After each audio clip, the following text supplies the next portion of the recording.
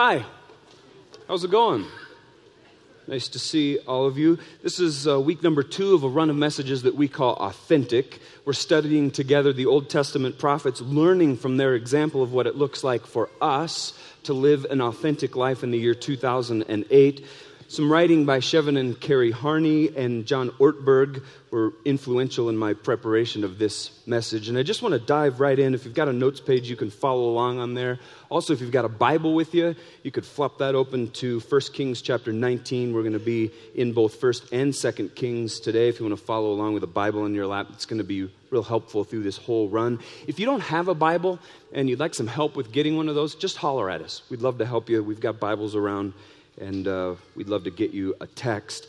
And we're going to start out today by talking about an invitation to us to actually carry the torch of faith. And you probably, just like me, have bought into this myth about the ancient Greek Olympic Games that says that when it was time for the Olympic Games way back in ancient Greece, that athletes from all around Greece, that would be handed a torch with this special flame. Each athlete would then run a leg of this very long relay race and would each time pass the torch to the next runner. Eventually, the torch would make it to this altar in Olympia and remain there, but that is a myth. It is not at all true. There was never, as a matter of fact, a relay of any kind organized in the ancient Greek Olympic Games. The idea, as a matter of fact, of any kind of Olympic flame whatsoever was first inaugurated in the 1928 Olympic Games in a place called Amsterdam, a long way from Greece, right? And the Olympic torch relay was first instituted in the 1936 Olympic Games in a place called Berlin, again, a long way from Greece. There is absolutely no Greek heritage whatsoever to this modern-day Olympic torch run that's even happening now. But it really doesn't matter, does it, what did or didn't happen at the original Olympic Games? We're going to look at a torch pass because I love the imagery that happens between Elijah, who we talked about last week, and Elisha, and how we have the very same opportunity to receive the torch of faith from those who have gone before us, and then to pass that torch of faith to those who are coming along behind us. And our big idea for today says this: God invites us, all of us, to invest our lives in passing the torch of faith to the next generation and so leave a spiritual legacy. And I'm going to light this torch because it's just going to be a real constant reminder for us. And I'm kind of a pyromaniac, okay? I really love fire. And the bummer, though, is we're contractually obligated never to have open flame in this room. I don't know why, but they say no open flame in this room. We could lose our lease if we do. And so I'm going to light this torch here. Isn't that fantastic? Yeah, it's real cool. Yeah. I think when we're done with it here, I'm going to take it and put it in Dana in my bedroom, and we're going to have some fun with that there flame thing. Is that all right, dear?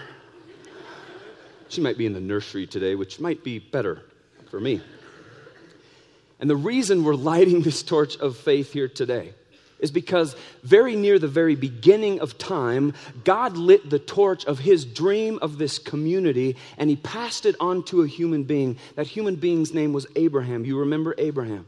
And God asked Abraham to pass that torch to his descendants. Abraham was the first of God's covenant people. And Abraham then handed that torch to Isaac, right? Who handed that torch to Jacob, who passed it on to Joseph. And this isn't just a parent-to-child torch pass we're talking about today, because Moses passed that torch to Joshua. Eli passed the torch on to Samuel. Jesus, he passed the torch on to who? His 12 disciples, didn't he? Paul, he passed the torch to Timothy, and that's how it went. Because God's plan has always been for his followers to be torch bearers and torch passers. We're not just torch keepers. And there's this very real sense for we who follow Jesus today that God's dream and that God's work is at risk every single generation. As we wonder, will the previous generation make a successful pass of the torch to the following generation? And will the following generation pick it up, and will they carry it on, and will they pass it down? And this passing the torch thing, it does not happen automatically. It does not happen by osmosis. You are here today because a person or a group of people handed the torch of faith to you, right? And in every single generation, from Abraham's to this one, somebody passed the torch to somebody else without a single generation skipped, missed, or neglected. That's how you and I come to be here today. And as we talk together today about these matters, it seems a very natural thing for us to do, to ask ourselves the following questions. Do you have people in your life who you are passing the torch of faith onto? Think about that. Do you have people in your life who you're passing the torch of faith to? Then ask yourself this question. Do I have people who I am investing myself in and day out? Do I have people who I am investing myself in and day out? And then ask yourself this question. Am I investing myself well into those people? Am I investing myself well into those people? And because we think this is very important, we handed you this orange card. You could grab it now. When you came in, it looks like this. And I'm going to ask you right now, if you would please, to write down at least one name of somebody who you know that you could build into, somebody who you know that you could and probably should be passing the torch of faith to. It might be a couple of people, but at least one name of somebody who you're building into and passing the torch of faith to. And then through the whole course of our time together here today, looking in on the life of this prophet named Elisha, the torch pass that Elijah made to him, would you please be asking yourself, asking God, what's just one step that you could take this next week, starting tomorrow, to help you pass the torch of faith to that person who you wrote down, those people whose names you've written down on that card. I invite you to do that. Don't let that pass. It is a big, big deal. And we're going to look, first of all, today at the torch pass that Elijah makes to Elisha. Elisha passes the torch of faith to Elisha. 1 Kings chapter 19. And we're going to pick up the text right where we left Elijah last weekend, if you'll recall. He was at the depths of despair. He was crying out to God, complaining about how awful his life was. And God gives him all new marching orders. And here we pick him up in 1 Kings 19, verse 15. Then the Lord told him, go back the same way you came and travel to the wilderness of Damascus. When you arrive there, anoint Hazael to be king of Aram. Then anoint Jehu, son of Nimshi, that's a fun word to say, Nimshi, to be king of Israel. And anoint Elisha, son of Shaphat, from the town of Abel-Meholah, to replace you as my prophet. And just notice that. God tells Elijah to go anoint some kings, and then just very casually slips in there, oh yeah, by the way, I'd also like you to anoint your replacement. How do you think Elijah feels when he hears that little detail, that little tidbit? Because see, up to this point in time, Elijah was God's prophetic point man in all of Israel. He was the man. And as the man, Elijah enjoyed a certain amount of acclaim. His position carried with it a certain amount of power. Now, though, Elijah is being told that he's going to be giving up his position as God's prophetic point man. Elijah, starting right now, is going to have to start acknowledging that a younger man will eventually take over for him. A younger man who may indeed go further even than Elijah did. God says, Elijah, I want you to pass the torch of faith. And Elijah does it. Look at 1 Kings 19:19. So Elijah went and he found Elisha, son of Shaphat, plowing a field. There were 12 teams of oxen in the field, and Elisha was plowing with the 12th team. Elijah went over to him, threw his cloak across his shoulders, and then walked away. Now here's the deal. Elijah, he goes down from the mountain of God where he was, Mount Sinai, and he goes to the field and he sees Elisha plowing. He approaches the last pair of oxen. And everybody knew who Elijah was. And Elijah, he very simply, he just takes his cloak off and he drapes it around Elisha's shoulders. And notice that the text here makes absolutely no mention of Elijah speaking a single word when he does that. He just does that. That'd be pretty weird if somebody walked up to you and just put their cloak over your shoulders, right? He just tosses his cloak across Elisha's shoulders, turns, and walks away. That'd be weird. Now, if you grew up reading the King James Bible, the version that Jesus actually used, just kidding, he did not. You'd know the word cloak, if you grew up reading the King James Bible, as the word mantle instead. Elijah threw his mantle on Elisha. You may have heard that phrase, mantle of leadership, before. That phrase comes right from this text. In a very visible, tangible way, Elijah says to Elisha, I am inviting you by me placing my cloak over your shoulders to follow me and to learn from me. I want to walk with you. I want to teach you. I want you to watch what I do, and then we'll go do that together. I want to invest in you. I want to give you responsibility. I want to pass the torch to you so that one day you will actually do this all on your own. And Elijah's invitation to Elisha, it is a very big deal. Did you happen to notice the number of oxen that there are out in that field with Elisha? In that day and in that culture, most families were just poor enough that they may have had just a few chickens to their name. To have owned even one ox in that day, in that culture, was quite rare. But to have 12 team of oxen, which is how many? 24. Math geniuses, way to go. 24. That was almost unheard of. And a very strong indication that Elisha's family were people of immense wealth. They've got a place in Triple Tree, as a matter of fact, a little weekend spot down at the YC, a summer place up on Whitefish Lake. These are very wealthy people, which means that what Elijah is inviting Elisha to involves enormous sacrifice.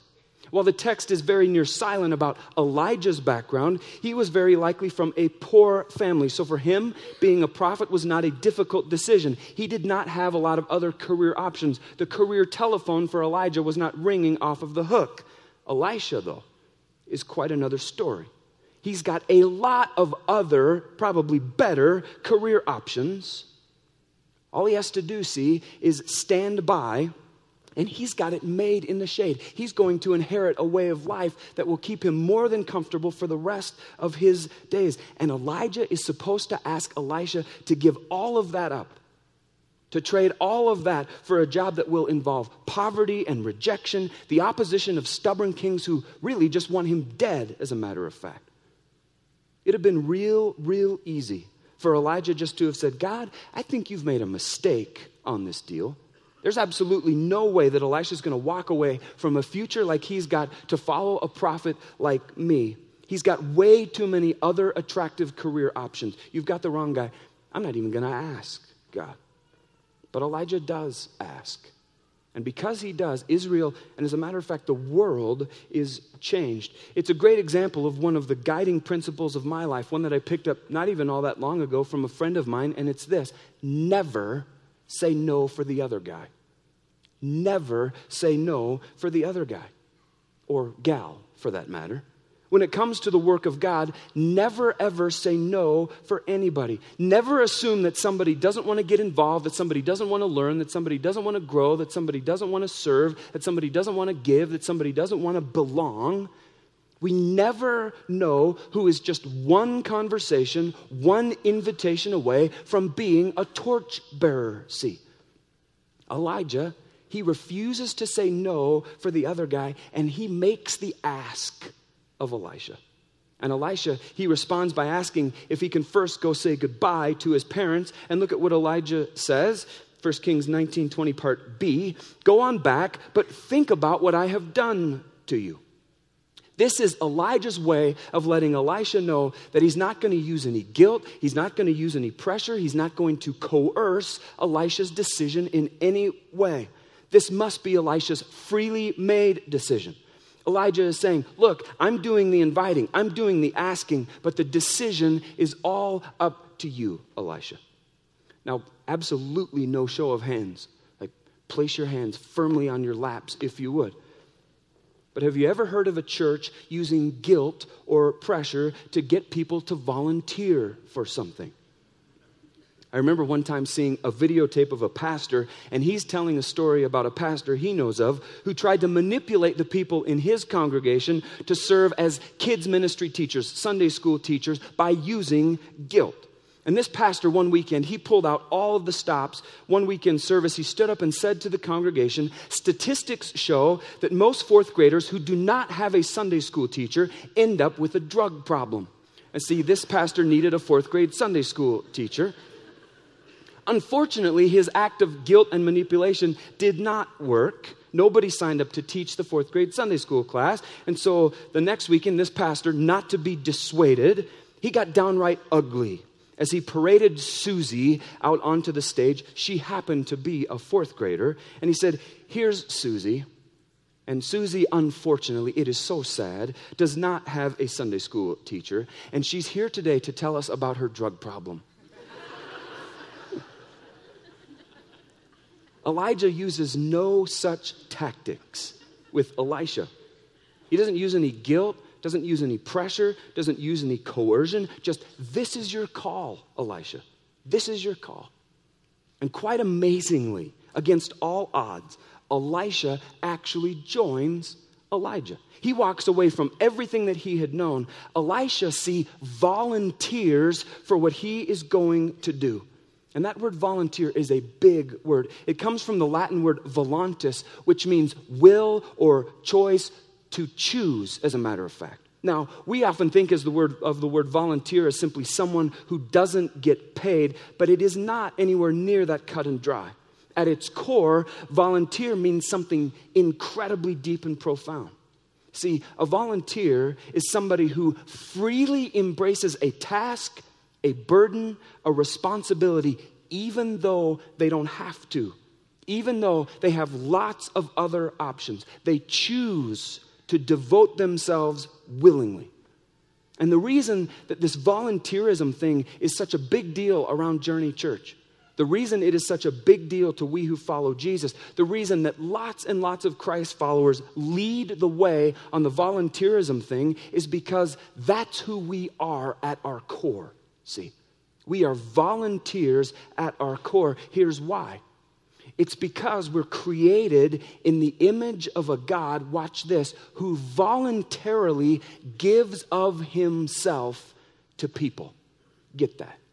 We're created in the image of God who voluntarily gives of himself to people. Jesus said it best in John chapter 10, verses 17 and 18. The Father loves me, these are Jesus' words, because I sacrifice my life so I may take it back again. No one can take my life from me. Look at this. I sacrifice it voluntarily. Jesus' words.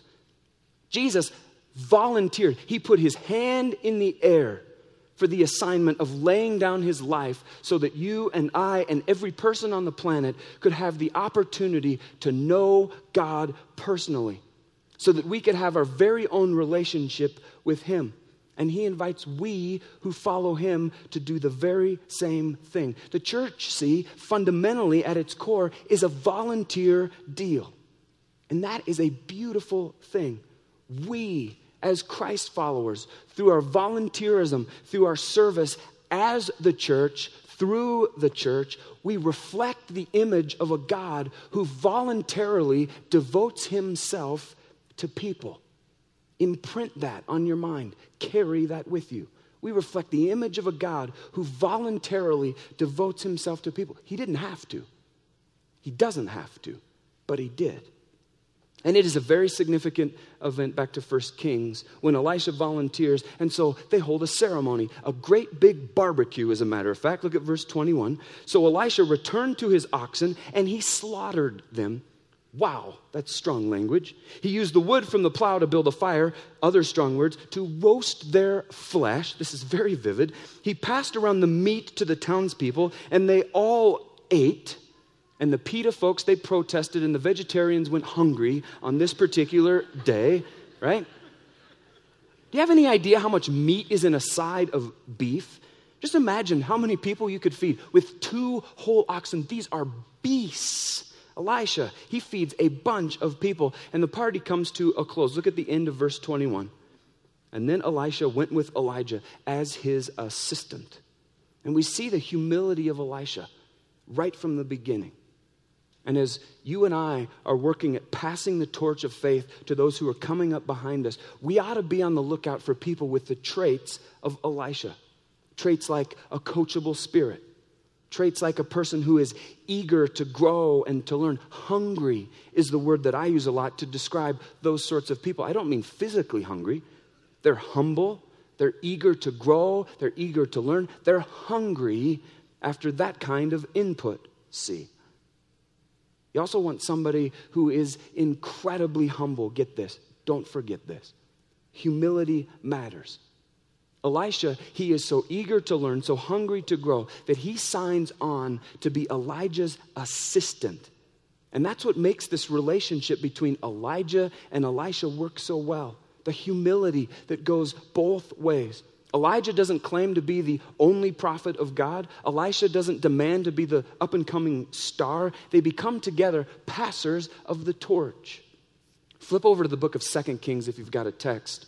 And we're going to pick 2 Kings chapter 2. We're going to pick up the story of Elijah and Elisha as their ministry continues some years later. They've been together now for a long time. This is quite a bit later than the 1 Kings account. And look at 2 Kings chapter 2, starting in verse 1. When the Lord was about to take Elijah up to heaven in a whirlwind, that'd be quite a ride, Elijah and Elisha were traveling from Gilgal. And here we see they're traveling from Gilgal, and Elijah begins this very strange journey. Look at verse 2. Elijah said to Elisha, "Stay here, for the Lord has told me to go to Bethel." But Elisha replied, "As surely as the Lord lives and you yourself live, I will never leave you." So they went down together to Bethel. They leave Gilgal. Now they're going to Bethel. Look at verse 4. Then they got to Bethel. Elijah said to Elisha, "Stay here, for the Lord has told me to go to Jericho." But Elisha replied again, "As surely as the Lord lives and you yourself live, I will never leave you." So they went on together to Jericho. So they started at Gilgal. They went to Bethel. Now they're going to Jericho. They arrive at Jericho. Look at verse 6. And Elijah says to Elisha, "Stay here, for the Lord has told me to go to the Jordan River." But again, Elisha replied, "As surely as the Lord lives and you yourself live, I will never leave you." So they went on together. Now, why did they go on this weird journey together? My opinion is, one reason, Elijah is trying to lose Elisha. You just lose him, right? Probably not. Elijah probably has a lot going on. Maybe he wants to face death alone.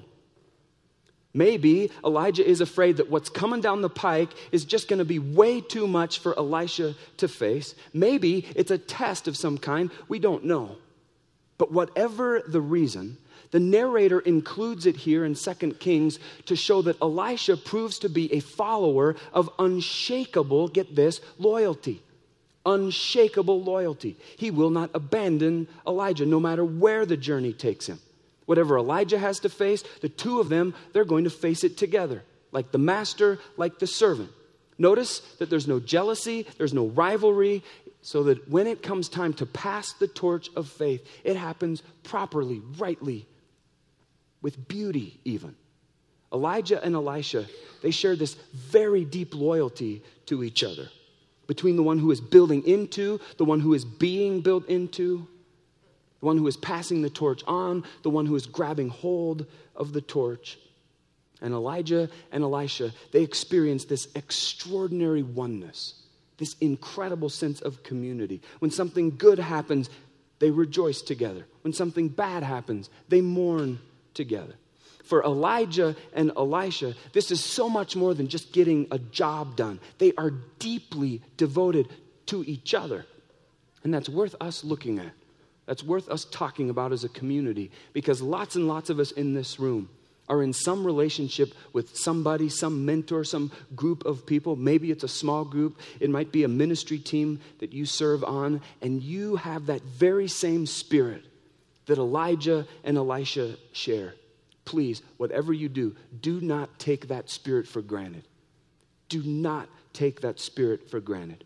When that depth of relationship, when that depth of loyalty emerges, that is a gift from God, and it should be guarded and protected and prayed for and nurtured and sought after more.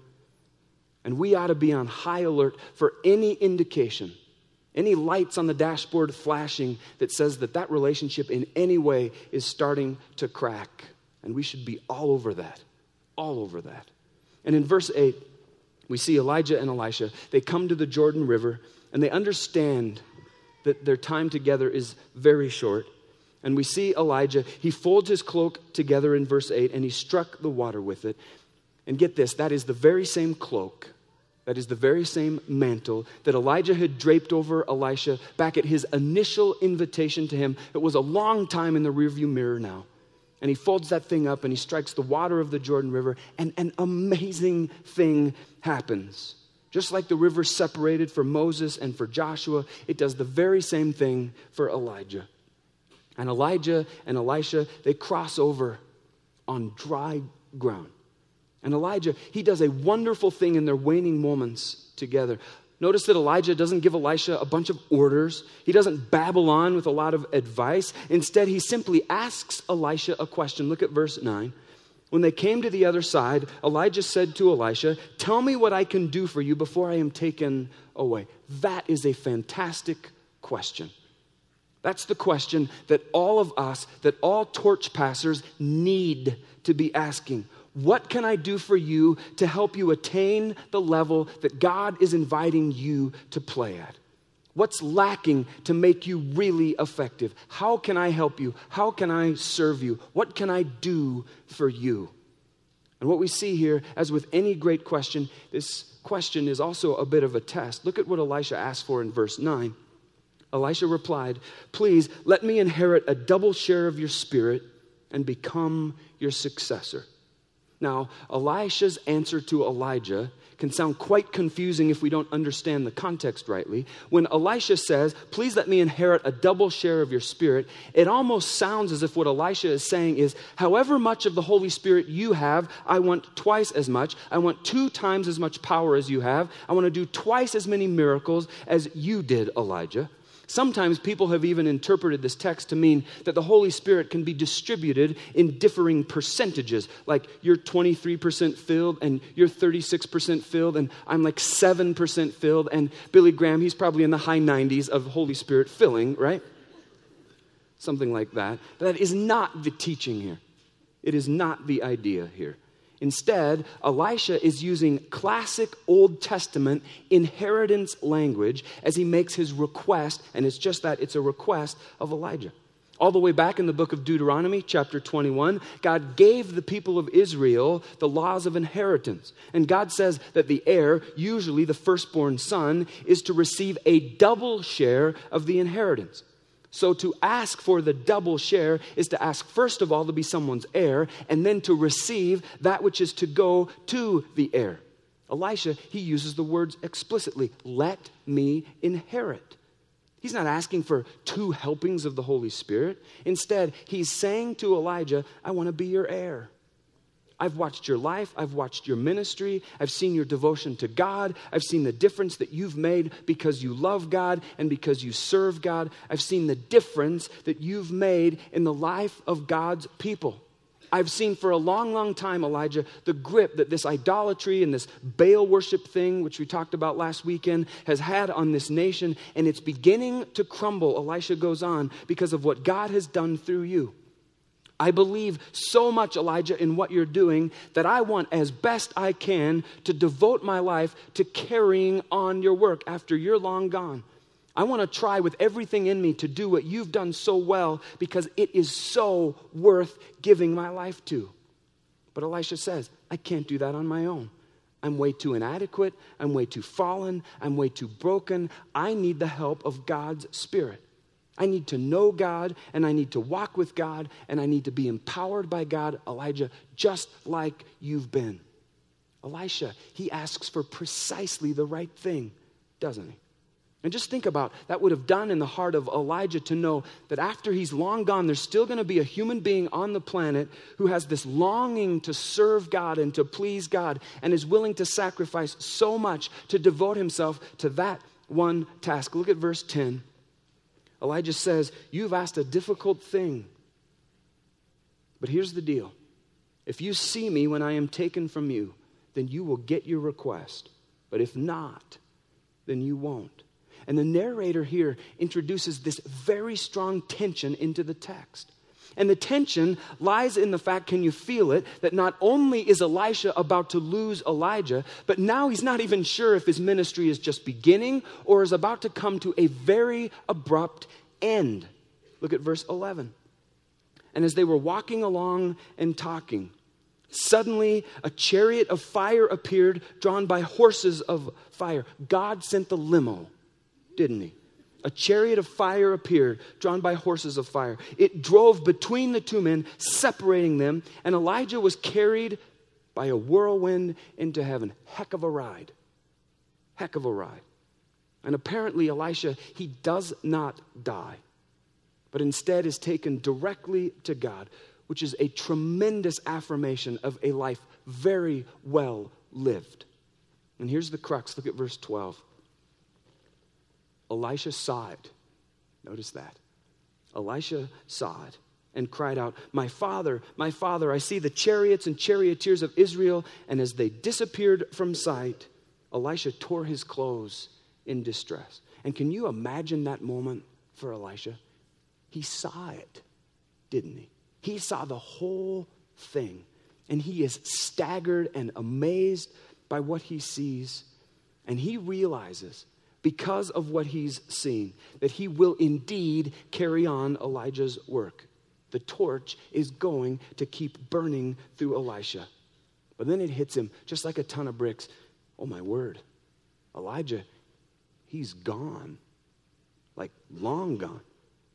This man who changed his life, this man who put his mantle on him, this man who believed in him, this man who taught him and loved him, he's gone. And Elisha will not ever see him again this side of heaven. And so that's why Elisha tore his clothes. It is a sign of unbelievable grief, unbelievable sorrow. Look at verse 13. Elisha picked up Elijah's cloak, which had fallen when he was taken up. Then Elisha returned to the bank of the Jordan River. This is such a beautiful detail of the text. Elijah's cloak, that mantle, got left behind. And can you picture Elisha kneeling down in the dust and picking that thing up? And as he did that, I'm sure he was thinking about everything that Elijah had done in his whole life while wearing that same mantle, while wearing that same cloak. And he just walks back to the Jordan River. Look at verse 14. And he struck the water with Elijah's cloak and he cried out, where is the Lord, the God of Elijah? And notice that Elisha is leaning very heavily on the faith of his mentor, Elijah. He's long gone, but he's still clinging to the faith of his mentor. And he strikes the water. And you think about Elisha holding that cloak and that mantle. In our modern context, it'd be a lot like a kid who just got their driver's license, right? And they're going to take the car for the first time all by himself or all by herself. Mom or dad tosses that kid the keys. And the kid gets in the car and turns the ignition. And off he or she goes, right? And here we see, off Elisha goes. The water parts, just like it parted for Moses, just like it parted for Joshua, just like it parted for Elijah. And we see that Elisha carries and actually passes the torch of faith. He does it. He gets it. Elisha goes on to live this extraordinary life. In chapter 3, we see him dictating battle strategies to the kings of Israel and Judah. Just like Elijah before him, he challenges kings fearlessly. He is in their face. In chapter 4, he cares for a widow, just like Elijah had before him. You can read all this on your own. I'd invite you to do that sometime. Also in chapter 4, I want to show you another group that Elisha cares for. Look at 2 Kings chapter 4, verse 38 and following. Elisha, he returned to Gilgal, and there was a famine in that region. While the company of the prophets, get that phrase in your head, company of the prophets was meeting with him, he said to his servant, put on the large pot and cook some stew for these men. Apparently they were out of oxen. There were no oxen to slaughter to feed the prophets. It's like, the prophets are over. We'll have stew tonight instead, right? So one of them goes out into the fields, gathers herbs and found a wild vine. He gathered some of its gourds, filled the fold of his cloak. When he returned, he cut them up into the pot of stew. And can you just picture this? Though no one knew what they were, he brings them all back. He's like, anyone know what these are? And they're all like, no, we don't have any idea. So he just cuts them up and puts them in the stew, right? And the stew was poured out for the men. Watch this. But as they began to eat it, they cried out, "Oh, man of God, there is death in the pot." Like, that's seriously bad stew, right? Husbands, never ever say that to your wife. Honey, there is death in the pot. Because if you do that, there's going to be death in the kitchen. right? There is death in the pot, and they could not eat it. But Elisha, he's got a fix. He just says, well, get some flour. He put it into the pot and said, serve it to the people to eat. And there was nothing harmful in the pot. Just add a little flour, and it fixes everything, right? Only if you're Elisha. But notice that phrase, the company of the prophets. Notice, this is not a king. This is not an impoverished widow. This is Elisha building into another generation of prophets, just like Elijah built into him, so that that torch of faith will be passed again. That's what torch passers do, see. That's how torch passers roll, as a matter of fact. One more story from the life of Elisha, if you've got it. You got it in you? One more story. 2 Kings chapter 6. You can flip over there. Here we see this king of Aram. He keeps trying to kill the king of Israel, but every time Elisha keeps being warned by God, who then goes on to tell Israel's king about this threat. The king of Israel then escapes the advancing Aram army. This happens a whole bunch of times. Look at verses 11 and 12. And the king of Aram became very upset because that's how all of this was working. He wasn't ever able to kill the Israelite king. So he calls his officers together and demanded, which of you is the traitor who has been informing the king of Israel of my plans? He thinks he's got a mole in the outfit. It's not us, my lord the king, one of the officers replied. Elisha, the prophet in Israel, tells the king of Israel, even the words you speak in the privacy of your bedroom. God's got his room bugged, see. He passes on all the intel God does to Elisha. And so look at what the king of Aram does in verses 13 and 14. He says, go and find out where he is. That's Elisha, the king commanded, so I can send troops to seize him. And the report came back, Elisha is at Dothan, Alabama. No, just Dothan. So one night, the king of Aram sent a great army with many chariots and horses to surround the city. The king of Aram, he sends an entire army after one guy, Elisha. And he surrounds the city of Dothan where he is. Look at verses 15 and 16. And when the servant of the man of God, that's Elisha's servant, got up early the next morning and went outside, there were troops, horses, and chariots everywhere. And he cries out, oh, sir, what will we do now? This is going to be a bad day, he's thinking. Don't be afraid, Elisha told him, for there are more on our side than on theirs. And if you're Elisha's assistant, you're like looking around when he says that, right? And this is real strange what Elisha just said here, right? Because he's counting how many are on our side. And he's going, oh, there's two. Just two, right? But Elisha, you see, they've got the whole city surrounded. Look at verse 17, though. Then Elisha prayed, oh, Lord, open his eyes and let him see. And the Lord opened the young man's eyes, and when he looked up, he saw that the hillside around Elisha was filled with horses and with chariots of fire. And just imagine that moment. Elisha's servant caught a glimpse of what Elisha had been looking at for some time, horses and chariots of fire. And Elisha, he's seen those before, hasn't he? He knows whose those are, and he knows God is with him. He is far from alone. And here we see another example of Elisha building into his assistant, building up his faith, giving him courage, passing the torch of faith onto his young assistant. But the story doesn't end there. This is really cool. Look at verse 18. As the Aramean army advanced toward them, they're now coming in. They're going to scoop up Elisha and take him away, probably kill him. And Elisha prays, oh Lord, please make them blind.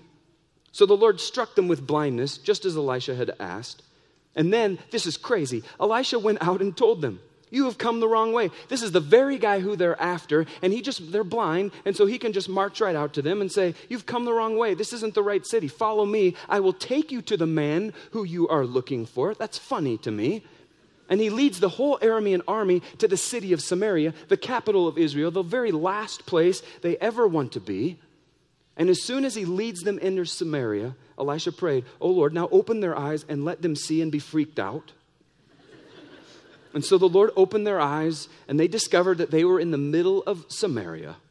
And the king of Israel was there, and he saw them, and he shouted to Elisha, my father, should I kill them? Should I kill them? Of course not, Elisha replied. Do we kill prisoners of war? No. We throw parties for prisoners of war. We kill oxen. Let's have a barbecue, right? Here we go. Give them food and drink, send them home again to their master. So the king, look what he does. He makes a great feast for them, and he sends them home to their master. After that, the Aramean raiders stayed away from the land of Israel. They're like, we ain't going there again. That's crazy what happens there. And kings and widows and orphans and prophets and even armies of the opponent are changed. And they're changed all because one day a prophet obeyed God and stopped an incredibly wealthy farmer plowing in a field, threw his cloak, threw his mantle on him, and passed the torch of faith to him. Are you doing that? Are you passing the torch of faith? Who are you building your life into? Who are you building your faith into? Who are you praying for in those veins? Who have you invited up alongside of you to work with you? Who's going to get your cloak? Who's going to get your mantle when you're long gone? This is such a big deal. This is such a big deal. Because God's vision for his community, for us, for his church, rises and falls on the torch being passed. Journey Church rises and falls on the torch of faith being passed to the next generation. Because see, God's church since the very beginning of time has continued to exist from the very first day until today, because in every single generation, somebody made the decision to pass the torch of faith. Somebody else made the decision to carry the torch of faith. And from our earthly human perspective, God's whole dream of the church is just one generation away from extinction unless we, all of us, every single one of us in this room, continue to pay the price, and it's expensive, to pass the torch of faith to those who are coming behind us. Will you do it? Will you do it? I invite you to just take your things, if you would please, and set them aside. I invite you to close your eyes and bow your heads, and would you just speak to the Lord about what it is that you're thinking about? Just tell God what's on your heart and on your mind. You can do that now if you would.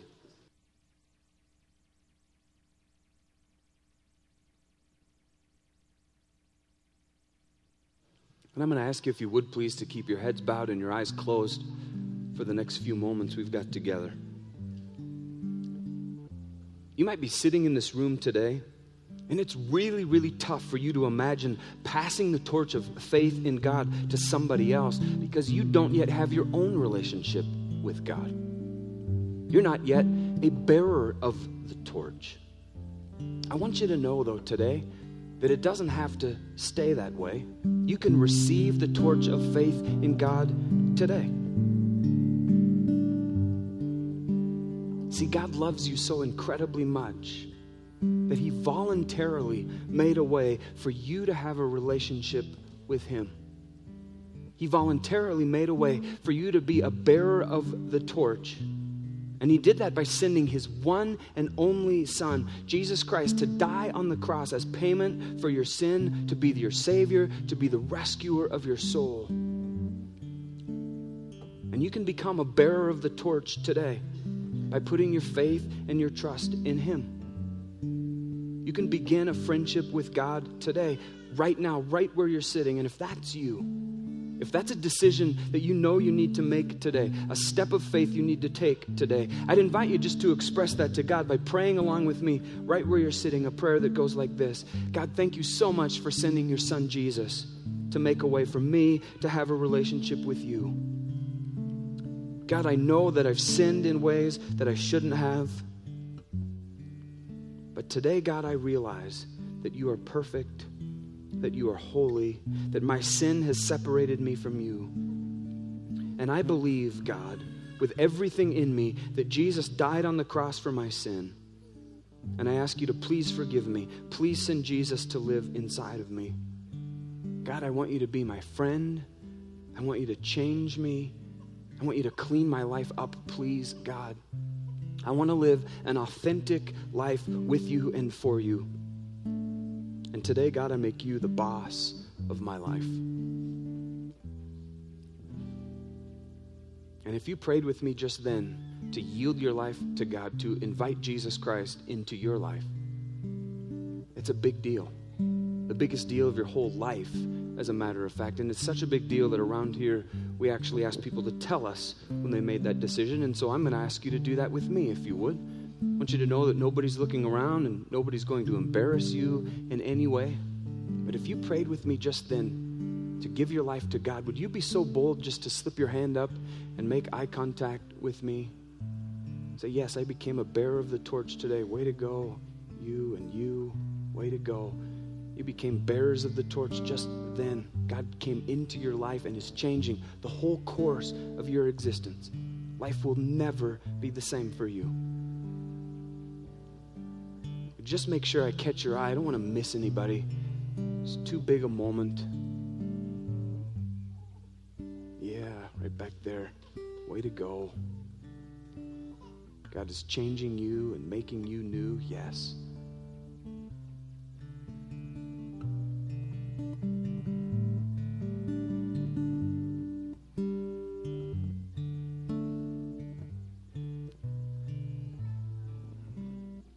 God, we say thank you. Thanks for the example of the Elijah-Elisha torch pass. That teaches us. That should change the way we think about our relationships with people around us. How strategic we're being with passing the torch to them.